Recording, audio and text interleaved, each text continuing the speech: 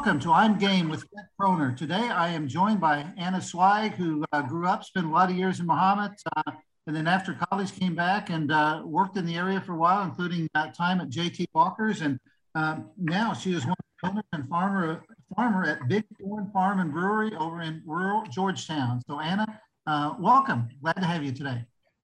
Thank you. Thank you. It's good to be here. So first, I want to talk a lot about the brewery and everything, but before we go there, when you were in high school, what did you see for your future? What were you thinking that you might be doing with life? Probably like most high schoolers, I didn't have any clue what I was going to do with my life, but I knew that I thought I should go to school after high school. So I went to college because I thought that was, the right thing to do. And it was a really good experience. In hindsight, I don't know 100% if it was necessary, but that's what I did. I thought I wanted to go to medical school. So I graduated with a degree in exercise science from Truman State University. And although I don't technically use my degree, I guess, in what I do now, I do think I learned how to write, I think was the biggest thing I learned at school. And I use that in my everyday business life all the time. So I guess all in all, it kind of roundabout way to get to where I'm at right now. And so your degree was in exercise science, right? Yes. Okay. Well, now, so I know that even prior to going to college, though, you'd done some work in the food service industry. So kind of talk about getting involved with that, and then what the appeal was that kind of kept you in that line of work.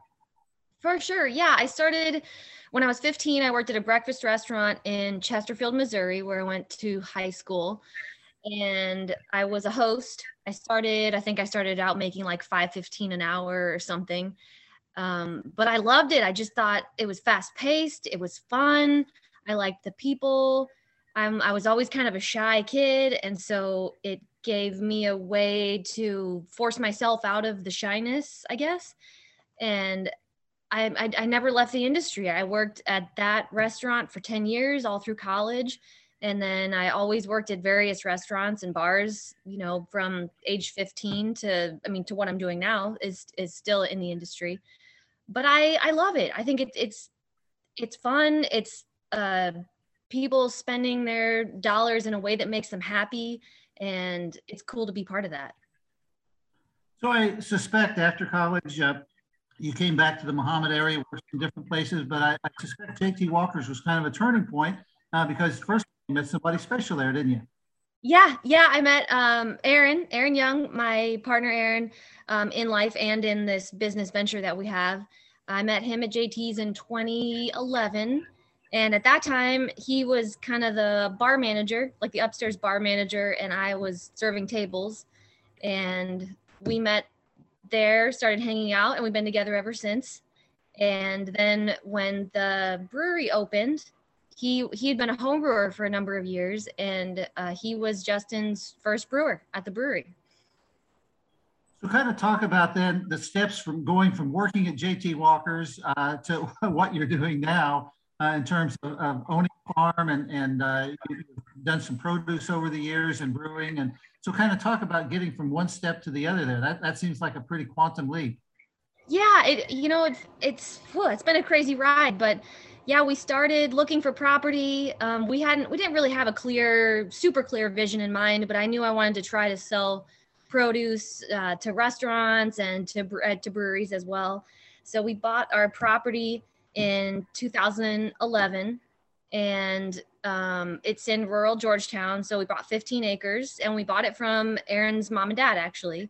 So we bought the south 15 acres of their property, and we started out with me growing things and selling produce, berries, herbs, all kinds of things to restaurants, mostly in the Champaign area, and some brewing ingredients as well. And we kind of had in mind that we might open our own brewery eventually someday, but we didn't really have a timeline necessarily. And then we found out our son was coming in 2015, and we thought, okay, this is it. Let's do it right now.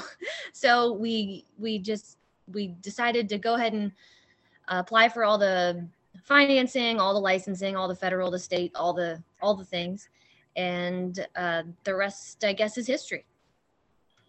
So you started out with 15 acres there. What all in the early years? What all were you growing? And talk a little bit about the commitment that takes, because I mean that you're basically doing that by hand. So I mean, even though 15 acres might not sound like a lot, when you're doing it the way you're doing it, it can be overwhelming, can't it? Yeah, I mean, nothing we were doing was conventional. It was all small produce, small vegetables, greens, things like that. So we've never farmed 15 acres. I mean, really, we just had small plots, and then we would sell produce to restaurants. So we decided that we wanted to hyper focus on growing things for beer pretty quickly, because that's where our interest lies, of course. So we planted hops. That was the first thing that we planted. We had about a 1/4 acre hop yard. We planted tons of herbs. We brew with a lot of different funky herbs, old timey brewing herbs. So we still, that's mainly what we grow now, are just tons of varieties of herbs. So in addition to the farming, even before you got into the brewing part, you guys are building your own house and everything. I mean, that just, and then also, as I understand, the buildings on the property as well. So talk about that process. That had to be a little bit intimidating, didn't it? Yeah, I mean, that's been probably the most fun part for us. The first things that we built were not nearly as good or as cool as the things we've built in more recent years, but we started out, we built our house. We've built our tree bar, which is our summer tap room. We've built our greenhouse bar. You can see behind me here, which is our winter tap room. And of course we built the brewery. We built our cellar where we ferment beer underground. And that's one of the parts we enjoy the most about what we get to do, is the planning, the building, the physically doing it. We're both, amateur carpenters. So that's been a super fun part of this whole venture for us. So take me through the process. You're at the point you're saying, okay, let's go forward with the brewery, and you fill out the paperwork and you do that. What's it actually take though to get things going? It's a lot more than just saying we're going to do this. Oh, for sure. Yeah, I mean, for the financing, for one, you got to have some money to start, and of course, you never have enough. So we secured the financing and got our loans from the bank, and with at that time the federal licensing for breweries was taking quite a lot longer than it is now. So it took us about 14 months to get our federal license, which seemed like an absolute eternity when you're waiting day to day for that licensing to come in.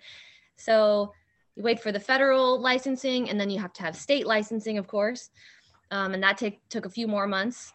And then we only distributed beer for the first couple of years. We didn't have an on-site tap room. So because we're only in Vermilion County, those were all the licenses we needed at that time. But when we wanted to open our tap rooms later on, 2 years later, our county didn't even have a license for breweries. So they had to pass a new law, in a new amendment into their liquor license clause for breweries, because we're the first one in the county.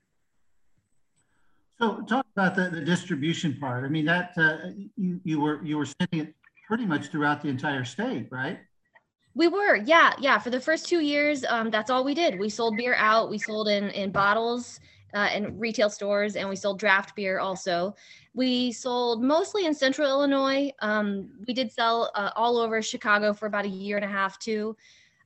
We self-distributed all of our beer, so I physically delivered all of our beer for those couple years that we did that.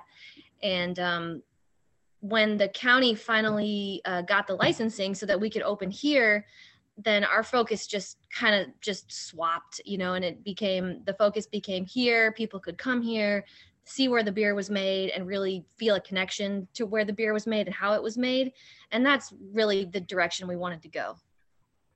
So even from the beginning, when you were distributing the beer throughout the state, you were really kind of looking ahead. You wanted to have something for people to come to, so that when you were distributing the beer, that wasn't necessarily the end result that you were seeking at that time, was it? Not necessarily. We didn't know at that time. We had just started, so we thought because we're in such a rural location, we thought if we can get our name out there, with our beer being in all these different places, then when we do decide to open our tap room, everybody will already know about us, and it won't be such a hard sell to say, hey, drive all the way out to Georgetown to come see us, because they would already have had our beer, enjoyed it, and said, oh yeah, I want to go out there. So was there a time before you really got into this that you thought majority or all of your income would come from the tap rooms, or not? Yeah, we weren't sure. We thought we would probably distribute and have the tap rooms both, but then COVID happened, and it just threw everything out the window. So we kind of had to reimagine the whole thing. So talk about, before we go on, talk about the COVID year in there, and it's probably still been kind of ongoing to some extent. What things did you kind of have to change up and do different? Well, it was March 2020 when we had to just totally cease operations. So we took a lot of crazy turns, but we did it to go business for that couple months before we could reopen. Luckily for us, our whole taproom business is outside, even in the wintertime. So our whole place we sell as an outdoor taproom experience.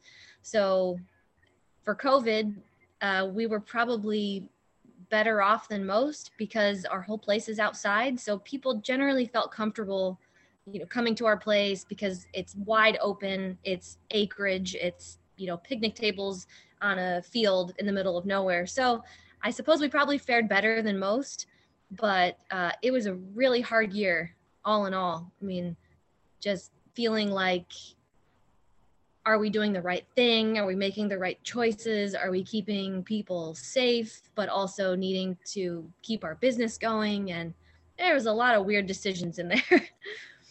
Well, sure, because in the meantime, you still have bills to pay too. So it's not like you can exactly put your life on hold, was it? Exactly. Yeah. And I think that was the hardest thing to explain to people is, hey, we can't just close. That's not really an option. So, I mean, we did, and we did it twice last year. So I guess you can just close because we did it, but it wasn't easy, and it's still not easy. Now, have you kept track? Where all have people come from to visit your little place there? Oh man, all over the place. I need a map. People tell me all the time I need a map. I think the most fun one was a guy flew in. He had just he flew into Indianapolis from India, and he was staying with a friend in Danville, and our place was the first place he wanted to come when he got here because he'd heard about it from his friends, I suppose. But that was pretty cool from India. But yeah, I mean, all over the place, beer travelers, all over the Midwest for sure. People travel a couple hours very frequently to get here. Indianapolis, Bloomington, Peoria. But yeah, I mean, we'd consider it a destination place for sure. So do you have any kind of little like sign-in booklet so you can go back over the years and say, oh yeah, we had these people come from here and here and here, or not? I need to. Yes, it's on the list. I need to do that. Okay, so talk about the experience. Somebody's decided they're going to come there. They pull into the parking lot. Talk a little bit about what the options are, what they'll see, what they'll be able to do. Sure. Yeah.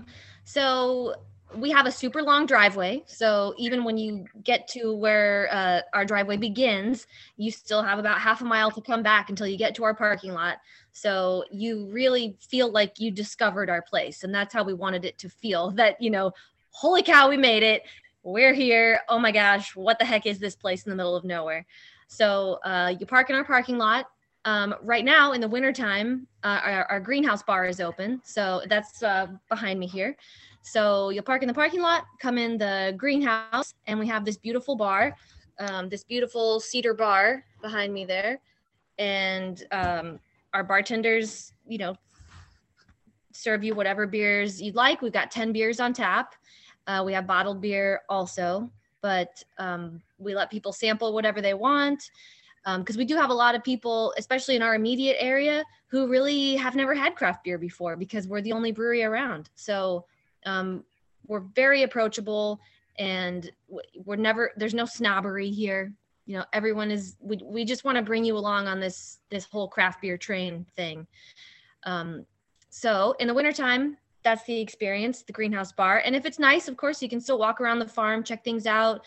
We've got a couple hogs, just a couple 100 yards from the greenhouse. People like to go visit those guys. In the summertime, the summer tap room, we call it the Tree Bar, and it's a bar right on the edge of our woods, totally in the woods. We built it from trees that we harvested from our woods. It's super cool. It overlooks a big maple forest.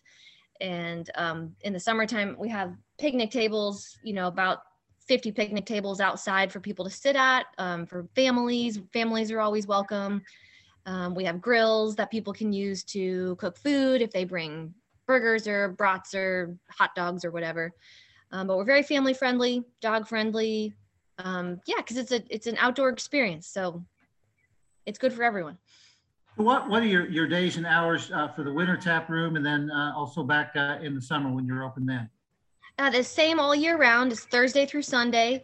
Thursday, Friday, we're open 3 to 9, Saturday, noon to 9, and Sunday, noon to 8. All right.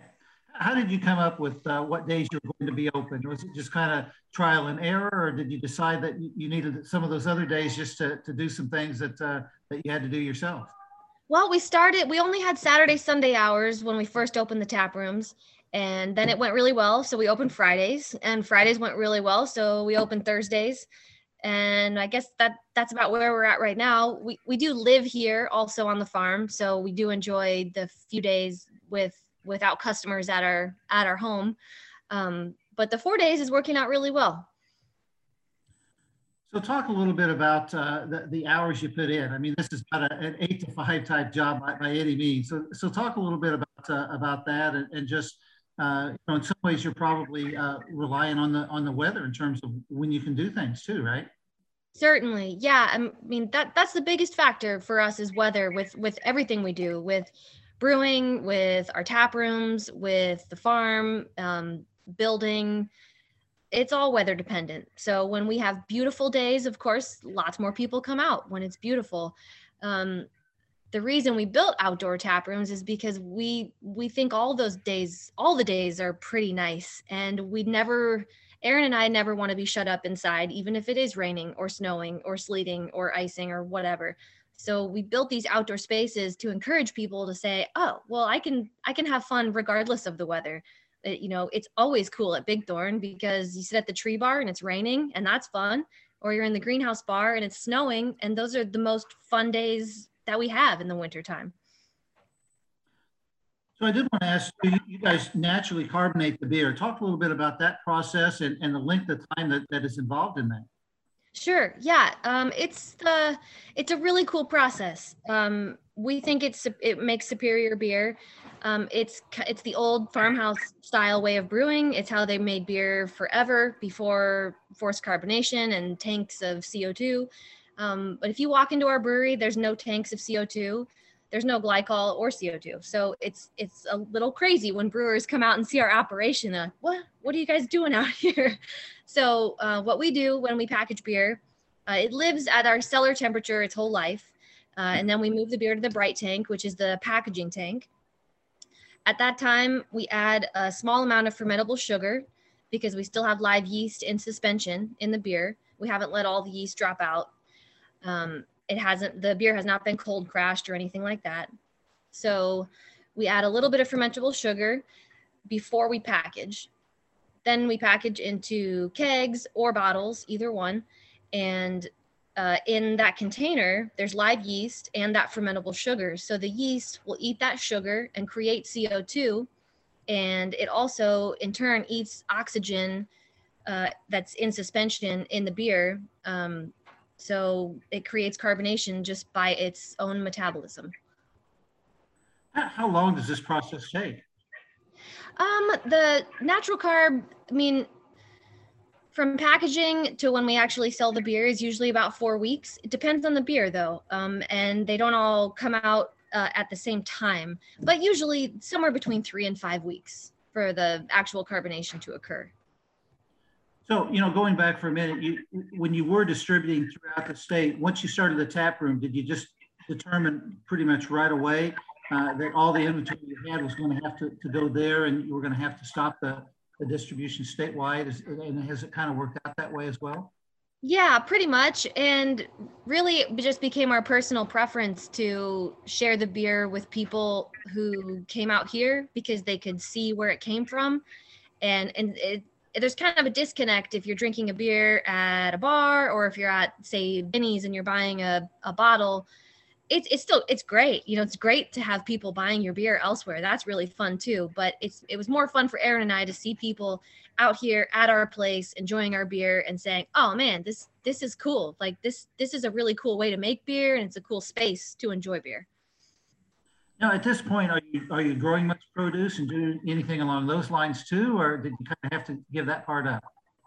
We don't sell to any restaurants or anything, but we do grow a lot of herbs that we use in our beer, some small fruits, and we use our timber acreage. We harvest wood from our acreage to age our beer on. So we use cherry and sassafras, hickory, oak, mulberry, all the wood that we find in or that we have in our woods. We cut logs and roast them, and then we ferment on the logs.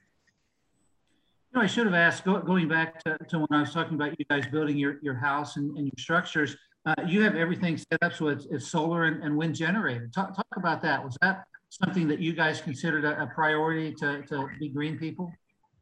Yeah, I guess it was a mix of things. We're located really far from power lines, and so we just weighed the options. And we were always interested in solar. We weren't huge advocates of solar necessarily, but we just weighed the options. We thought solar was really fun, and we were interested in it. So we decided to go that route. And we've never, we're still not connected to the utility grid, so we're completely off grid, and we generate our power with our solar panel. We have 2 solar panel arrays. We have a wind turbine, and we use propane generators for backup if we need to.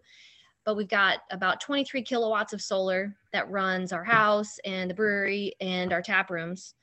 And it's just fun. I think it's fun. The process is very cool and satisfying, and it gets a little easier every time we add more solar. We started with 2 solar panels, about half a kilowatt of solar. So now that we have about 23 kilowatts, we're a lot better off. And so has it gone well? Have there been any times that you kind of felt like you wished you needed a little bit more, or has it really been pretty smooth for you? We always wish we had more. It's kind of a constant battle because you think, well, I would really like to plug in this new kegerator. Let's buy this new kegerator, but you can't do that when you're off grid, because that kegerator, you have to put the infrastructure in to run that kegerator. You can't just plug it in. You have to add solar panels, charge controllers, battery maintainers, all the elements that you need to run the solar system has to grow exponentially every time you add an appliance. So with that, it's just we have to be more creative with the way that we make beer and the way we run our tap rooms. If you had a crystal ball and you were able to look inside it, what would you see for the future, 5, 10, 15 years from now? Do you see some things changing? Do you see some things you'd like to do differently? Or at this point, are you pretty content? I think let me think. I want to keep growing the farm. That part we really enjoy and we seem to not have enough time for, but that's kind of why we did this whole thing, was to build the farm and make beer. So we'd like to keep continuing to build the farm, and perhaps down the road, we've looked at opening other taproom locations. So that's in the cards for us perhaps someday. But until then, just converting fans. We just want to convert more craft beer fans in our area and have them come along on the ride with us, because it's really fun and it's a cool outlet for our region. So before I let you go, somebody's driving down Route 1, they go through Westville, they come to Georgetown. How do they go ahead and get to your place then? How do they get to Big Thorn Farms? Sure. Well, if they make it to Georgetown, there are signs leading you the way, so you can hardly mess up if you make it to Georgetown. You make it to West Street in Georgetown, which is the square, and you go west of town about 3 miles, You turn on 1450 East, go south about a mile, come to a T, that's 600 North, take a right, and our driveway is the third one on your left, and there's big thorn signs leading you the whole way from Georgetown. So even though it's in the middle of nowhere, we still think it's pretty easy to find. Well, and I bet it's pretty too, especially with all the fall colors and everything. It's beautiful right now, really beautiful. Absolutely. Well, we've been talking today to Ana Schweig, who grew up in Muhammad, worked in Muhammad for a while, and now is an owner and operator of Big Thorn Farms over a little bit west of Georgetown. Before I let you go in, anything else you'd like to add? No, just thanks for having me, and it's cool what you're doing with the Muhammad newspaper. It's really nice. Well, great. I enjoyed the time, and I'm going to have to put you guys on the list to make a trip over there one of these days. This sounds for sure. Okay, thanks for your time. Yep, thank you. See you, Fred.